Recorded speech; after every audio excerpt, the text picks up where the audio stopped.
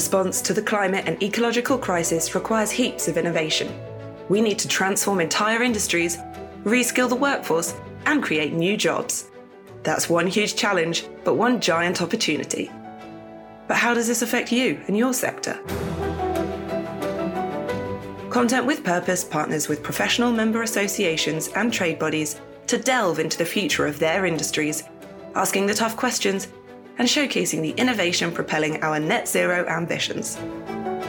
Leading the Way to a World Beyond Waste, a podcast series produced by Content with Purpose in partnership with the Chartered Institution of Wastes Management. And here's our host, Mark Shaler. Hello, and welcome to Leading the Way to a World Beyond Waste, the CIWM and Content with Purpose podcast series, where we explore the resources and waste sector's role in the transition to a low-carbon, resource-efficient, circular, maybe fairer, and hopefully better economy. The waste sector, the resources sector, we forget how powerful they are in terms of keeping materials moving and growing a better future. They're absolutely crucial. My name's Mark Shaler, and for over 30 years, I've been helping companies and organisations to understand what sustainability means to them, helping them develop strategies that truly embrace the transformative opportunities that come from our transition to net zero, but also from our transition to a regenerative economy. With this podcast series and through the people that we're going to meet, I want to know what changes are coming to the waste management sector and the resources sector as a result of our transition to a low carbon, fairer, a better economy, and what that means for those within the sector. Today, in order to help answer these questions, I'm joined by Sam Horn, Chair of Nordo. Sam, before you start, what is Nordo? Nordo is the National Association of Waste Disposal Officers. So essentially, it's a local authority network that represents any local authority that has a waste disposal function in their services. So waste disposal, for those with a two-tier authority, that tends to be the county authority and plus the unitaries on top, yeah? Yeah, exactly. So county councils, unitary authorities, but also metropolitan boroughs, and the London Joint Waste Authorities. So have quite a range of different people or organisations from across the sector. And just give us a snapshot of the overall mood of the industry in terms of decarbonisation. Is the industry excited by the opportunity that decarbonisation presents? Is it moving fast enough, or does it see it as almost an irrelevancy? No, I think definitely local authorities and indeed the wider sector are really excited about the prospect that decarbonisation brings. I think it's fair to say that to a degree the waste sector has kind of been in a bit of a lull over the last few years. There's been a bit of a policy vacuum, and we've seen the results of that has been stagnating recycling, and slow progress in terms of performance. I think the whole decarbonisation agenda, and in fact the climate change strategies that we've put together, is really driving us forward. Pretty much all local authorities now have a climate emergency declared, and as a result of that have a strategy in place to deal with that. And that's leading to development of really interesting projects, whether that's about decarbonising the way we move waste around, or whether it's about decarbonising the infrastructure we're actually using to process the waste. On top of that, we're working with our residents to try and manage, to encourage them to do their bit to decarbonise, and really making those links between the climate crisis that they're seeing happening on their TV screens, in their news reports, and linking that to the things they can practically do at home to actually make a difference. Because I think that's one of the biggest challenges we find is making that link for residents, who are the ones that we need to be part of this process. They're absolutely critical. I think it is moving reasonably fast. Things are starting to happen, but there are some, we can't sort of hide from the challenges. There's some significant cost challenges that we're all facing in doing that. But I think actually it's about unlocking those challenges and finding ways that we can work around it so that we actually deliver the outcomes that we need from a climate perspective. I couldn't agree more. Every constriction, every constraint presents its own opportunities, and this kind of external change presents a hugely rich opportunity to rethink the way that we use resources. And I'm really interested by what you just talked about in terms of, I'll call it supply side, but the consumer demand for goods, how we become happier by consuming more is increasingly seen as a very empty philosophy. And I'm also acutely aware of the acquisitions of a sort of like a paternal state or a nanny state telling us what to think and what to do. That's a really fine balance in terms of changing consumer, customer, and in your case, citizen behaviour. Do you think you're going to go there in more detail, or is it something you're just going to stay out of? I don't think we can stay out of it, to be honest. I think we've got to bring the public along with us. We hear this debate happening a lot.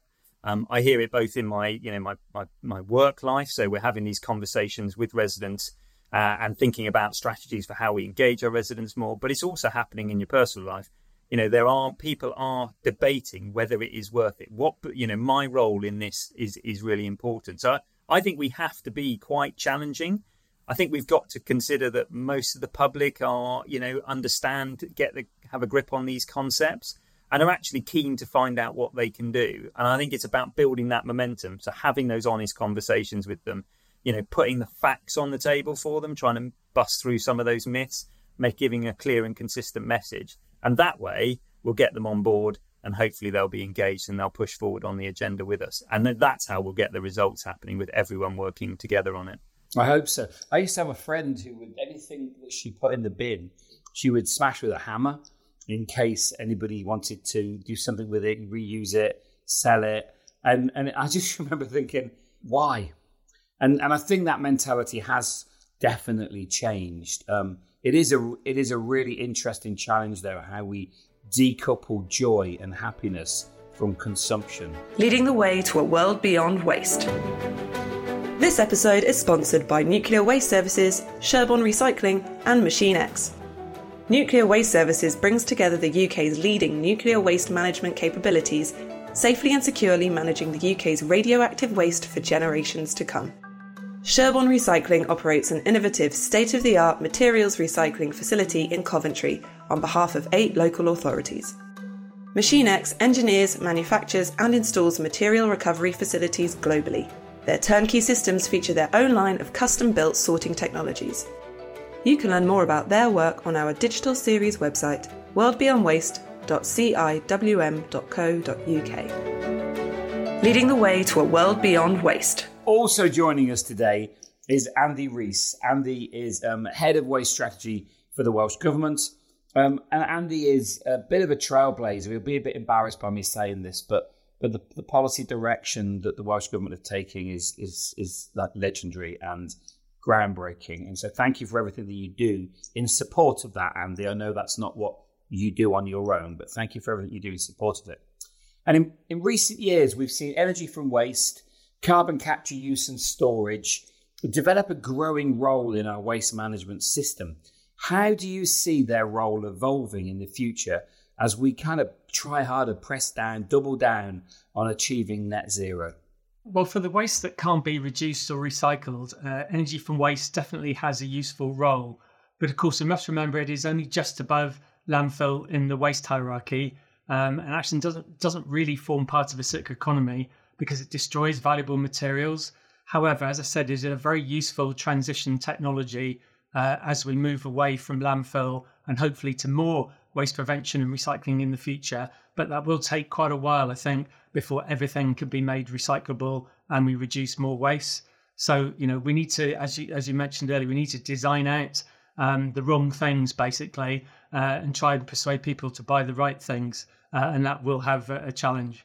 But also, of course, we want to move towards more renewable energy in the future and certainly get the plastic items out of that residual waste stream that is going to energy from waste. On carbon capture and storage, it has its sort of practical and financial challenges, but I'm sure there's lots of clever people out there who will do their best to overcome that and make sure it works properly. But it will have a significant cost. But on the positive side, hopefully that will drive more waste prevention and recycling, which is actually a good thing. It's interesting. I love this discussion because I've been involved in writing waste strategy I called the first one 2020 Vision, and I wrote it in 2002. So it's a long, long time I've been working. I was with Staffordshire County Council, a long, long time in this. And the conversations around public-private partnership and the development of energy from waste facilities, they were 25-year contracts. And so these things, once built, are hungry and they need feeding. And so we've got this historic problem, which could still be going on for another 10 to 15 years, where those energy from waste facilities need throughput. Otherwise, there's an impact on the public purse. Do you think that we have matured in our approach to funding and strategizing our waste disposal options, or do you think we're still likely to make the same mistakes?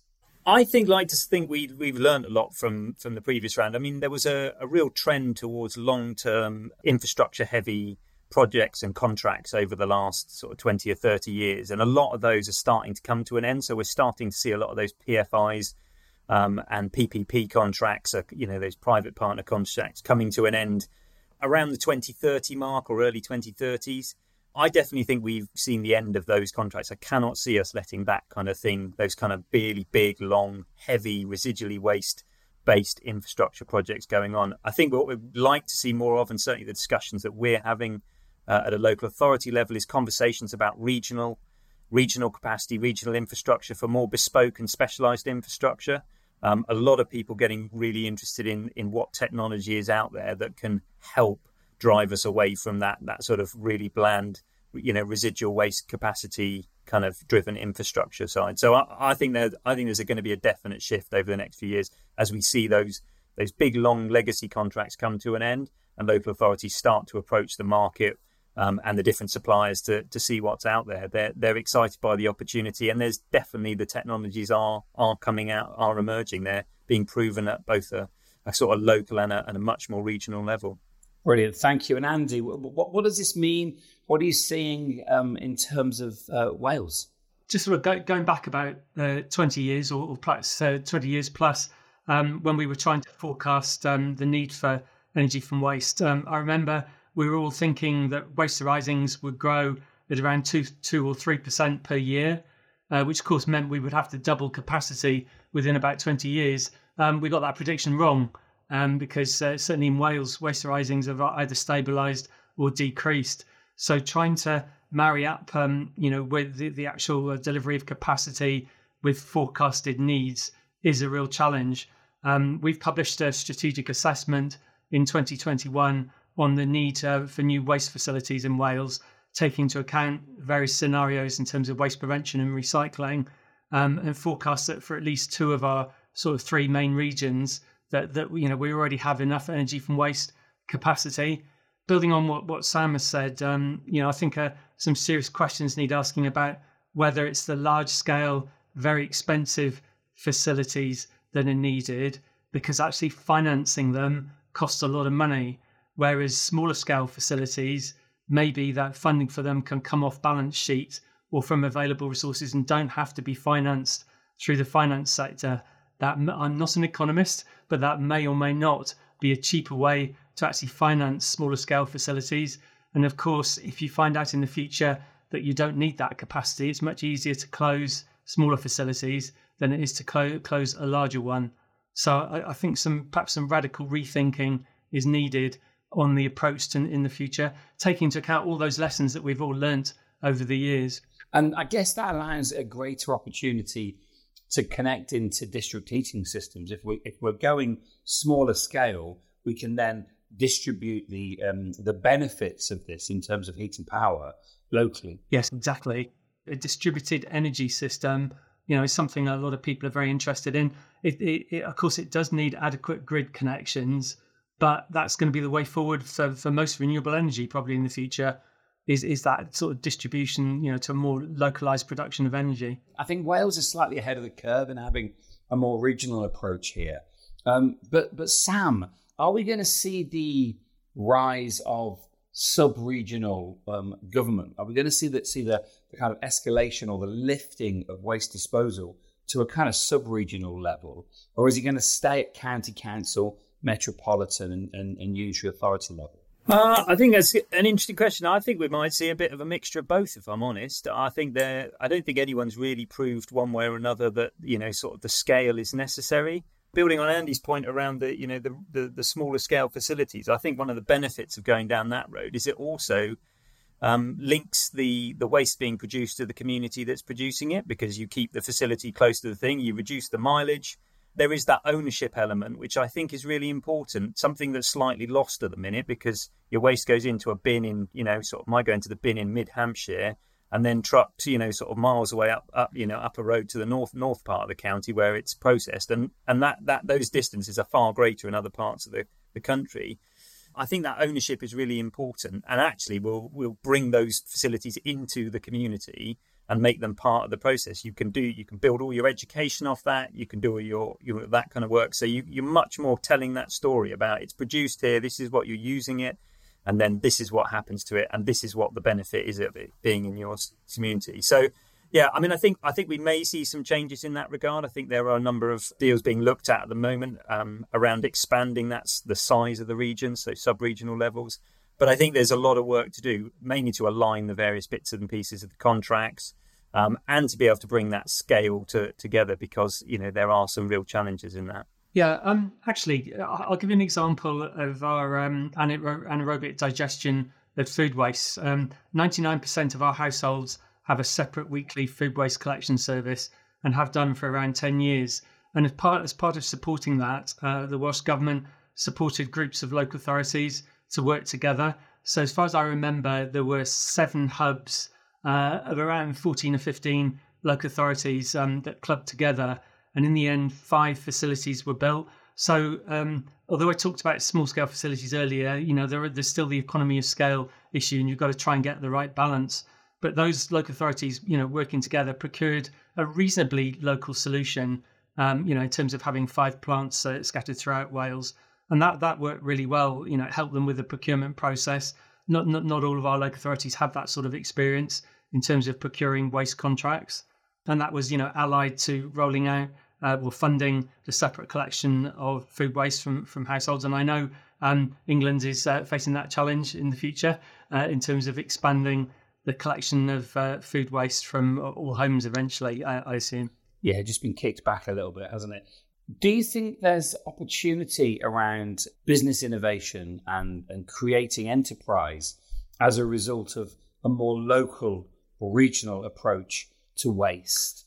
And this is a question for both of you, how do local government get involved in stimulating that, or is it not their job? We've got some micro businesses that I'm aware of, although they are expanding. For example, a micro business called Smile Plastics turns plastic granules and plastic flakes into really high quality architectural panels and used for other purposes, making real huge extra value out of plastic waste. And they've been working on projects, for example, with marine plastic. So working with Surface Against Sewage and others, collecting plastic, sadly, from our local beaches, and then turning it actually into fantastic new products. Of course, that is probably better done through a source-separated, clean plastic stream, but nevertheless is a really good example of a sort of bespoke, almost artisan product. Similarly, there's another micro business that uses recycled glass bottles and again makes an architectural glass panel meeting all of the specifications required in the construction industry. And those sort of businesses don't need huge quantities of recyclate, but they can really add huge extra value into those materials. So truly upcycling initiatives. And, there's opportunities through the Shared Prosperity Fund and other sources of funding to support entrepreneurs and micro businesses like that to do something really innovative with recyclate. And of course, reuse and repair, we must also give a plug to as well. All sorts of opportunities there as well in the future. Wonderful. They're great examples. Sam? I think local authorities do have a critical role to play, actually, Mark. I think, we have some clear procurement policies that are about trying to maximise the opportunities for SMEs in our area. We want to see that business, that growth happening in our areas. That's really important, helps develop jobs, provides skills and training to people in various different guises. We can lead in that prospect. As I say, with a lot of these big legacy contracts coming to an end, there are some real opportunities to kind of relook in a really kind of radical way, as Andy said, about the way in which we look to procure services in the future. And I think that opens up the door for consideration of new technologies. I know a number of authorities have worked with small micro businesses, as well as sort of smaller businesses around sort of providing feedstock, to do demonstrator plants, that kind of thing. I know we've been involved in those in Hampshire in the past. I know other authorities across the UK have. And that's a really important way of learning about these technologies, building that confidence in them. And once we've got confidence in them, then local authorities are really well placed to help bring them forward through their procurement policies, give them the opportunity, and then help build that growth in the area. And that then offers an exemplar plant for other parts of the country to be able to look at and develop. So I think we've got that, that leadership role is really important from local authorities, even if it's not pumping in, the big bucks to get them into the kind of full scale operation. We're working with them to develop those demonstrator plants and support them in their growth. And you just added a really important point, Sam. You might not be able to accelerate their growth in terms of investment, but in terms of creating a market for the things they're making, in terms of local authority procurement, that's really interesting because there's a huge market there, not just locally, but regionally and nationally, Andy. That's a huge opportunity. How do you embrace procurement within your individual functions?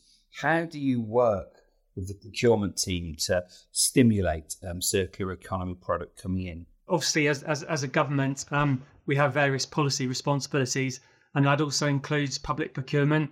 So we work very closely with our procurement team. They help facilitate the drawing up of framework contracts across Wales for the entire public sector. So, for example, there is a framework contract for procuring office furniture and fit out, and we work closely with them with support from Rap Cymru. And that contract predicates, first of all, towards using reused and remanufactured office furniture. And there's a number of fantastic examples across the public sector now. And I'm actually sat on a remanufactured office chair that I actually pay for myself, but instead of costing £500, it costs £200. So not only is it fantastic for the environment and reducing carbon emissions, but it's actually cheaper for the public sector in many cases to procure these sorts of things. So that there's just an example. And actually, that chair is manufactured by a company in Wales who actually deliberately designed it so it can be remanufactured, so it can be taken apart.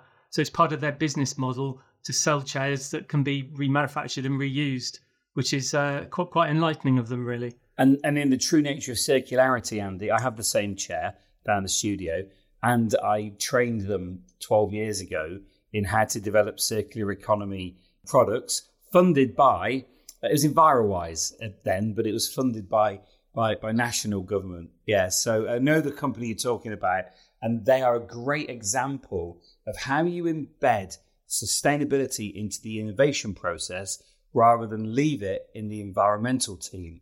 And I think that is a really powerful story you're sat on. Moving on a little and looking forward, what, in your opinion, are the hot topics or the pertinent issues that the resources sector is going to face? And can you illustrate your answers with some specific examples?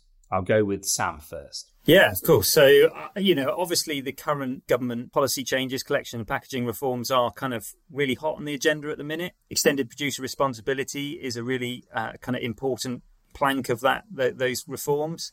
But completely alongside what is now simpler recycling, which is, as formerly known, consistency, and the deposit return scheme. So those three working hand in hand are really important. And we're really trying to get our heads around how those three different policy measures will interact, the outcomes we're looking to achieve from them, and then making sure that we're setting things up so that they actually deliver the outcomes in terms of maximising that quality resource coming through from the front end. Because we've got to interact with the residents at the curbside and make sure what's being collected and then picked up and then transported and processed to the processors is high quality, high volume and high quality recycler, but also try and get those messages across and work within the sort of existing kind of constraints that we have around our collection system. So I think the whole element of managing that is a really key. And as we kind of touched on earlier, I think the link between that and the actual producer, i.e. the residents, is a really important kind of part of that. One of the other hot topics that's kind of picking up a lot of our kind of bandwidth at the moment is the ever-increasing challenge of more complex waste streams. So the example of waste upholstered domestic seating, and POPs or persistent organic pollutants found within waste upholstered domestic seating is a really kind of thorny issue we're trying to get our hands around. And that's having multiple impacts. So that's having an impact on our ability to reuse items. So furniture that's coming through the system that could otherwise be reused, having to go off and end up being disposed of in a particular way. But also it's raising the challenge of really understanding what our waste is made up of. And that's not an area that anyone really has grappled up to date. Yes, we focus on, is it card, is it paper, is it a can, or is it a bulky item? It doesn't get much further than that. Now we're having to think about what chemicals are actually used in the products within each element of the products that we're using. So I think we're going to have to do a real rethink on how we're handling that. Is it product passports? Is it chemical passports attracted to each item so that we can manage through those systems? There's a whole new skill set that we've got to learn, we've got to get up to speed with, and then we've got to bring in board the systems to be able to do it. Because what we can't allow to happen is that kind of stuff to drive more stuff into the residual waste stream and end up with an ever-increasing pile of items to burn, not least because it'll have a significant financial impact on us because of things like the emissions trading scheme, but also because, it'll just drive that sort of same thinking of sort of 30, 40 years ago of let's build a really big incinerator to manage that. So we've got to think completely differently about the way we do that. We've got an opportunity to do that, but we've got to be forward looking. We can't be looking back at, what's happened before. We've got to deal with this coming down the line. It's going to be a bit of a conveyor belt, the POPs issue, as we're finding, and we've really got to get our hands on it. So there are a couple of the key issues that are kind of exercising our minds at the minute. We talk about POPs. Obviously this data exists. So the Chemicals Agency in Finland, in Helsinki, under the REACH regulations, they know what every European manufacturer or European importer of product, of chairs, or whatever, has put in their product. And I'm guessing the links between the data requirement and the data holder are quite weak. I'll go to Andy for this, but how do we increase that opportunity to lean on the data that already exists, Andy? Yeah, the problem is some of it is commercially confidential, so it is a challenge. But I gather something I was reading the other day that the concept of product passports or product digital passports is coming more to the fore. That is where that sort of information hopefully will become available. The challenge is that the science is constantly evolving here, and certain chemicals that were just sort of routinely put into products not that long ago, people are now realizing what their actual environmental impact is. If I could wave a magic wand, something like a global product environmental liability, would perhaps solve all this problem, where somebody can't put something onto the market unless they have tested its environmental impact at end of life through every type of pathway possible. For example, microbeads. I think if you thought about it, you might have wondered where those microbeads end up, where they've been washed off from their cosmetic use. Inevitably, they will have ended up in the marine environment. So why didn't somebody look and say, well, what happens to those microbeads when they're in the marine environment? And, not only do that because they want to be morally responsible, but actually have a legal duty to do it. So, perhaps that's something that ought to be considered for the future, because I suspect at the moment there are still things put out onto the marketplace that will have a demonstrable bad environmental impact at end of life without anybody factoring that in to the equation. And that's wrong, finally. Body glitter would be a really good example of that, Andy. I love a little bit of shine, but you're in the bath, it's going down the plug hole. You know where it's going to end up in water treatment, which maybe it's going to be captured, maybe it's going to end up in water courses. Just before we leave you, Sam, I'm really interested in your view on the kind of decarbonisation measures and requirements that English national government is talking about. Have we seen any announcements in terms of prime ministerial announcements on decarbonisation that you think are going to steer you in one way or another?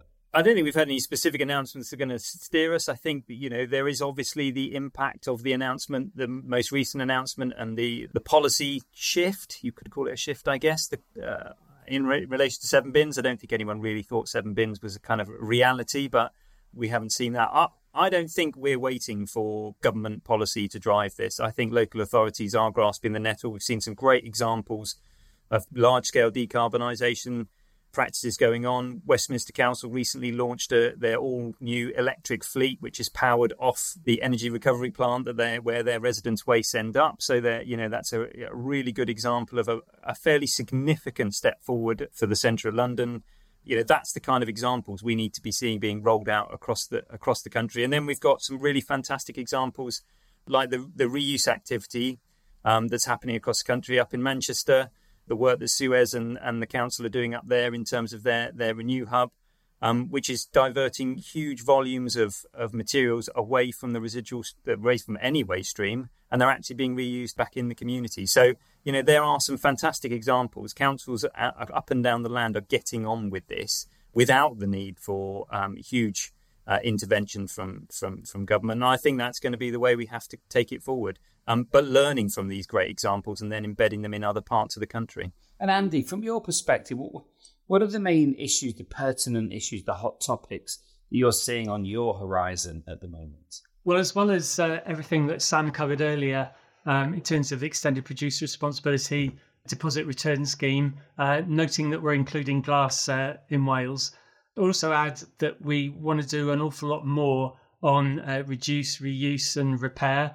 And we have programmes underway to do that. And perhaps with glass bottles, maybe that's an area where a deposit return scheme could drive refill in the future, going back to the good old days of the pop bottle and soda bottle. I seem to remember a long time ago when I was a teenager, when I was 18, of course, that sort of thing used to go on routinely.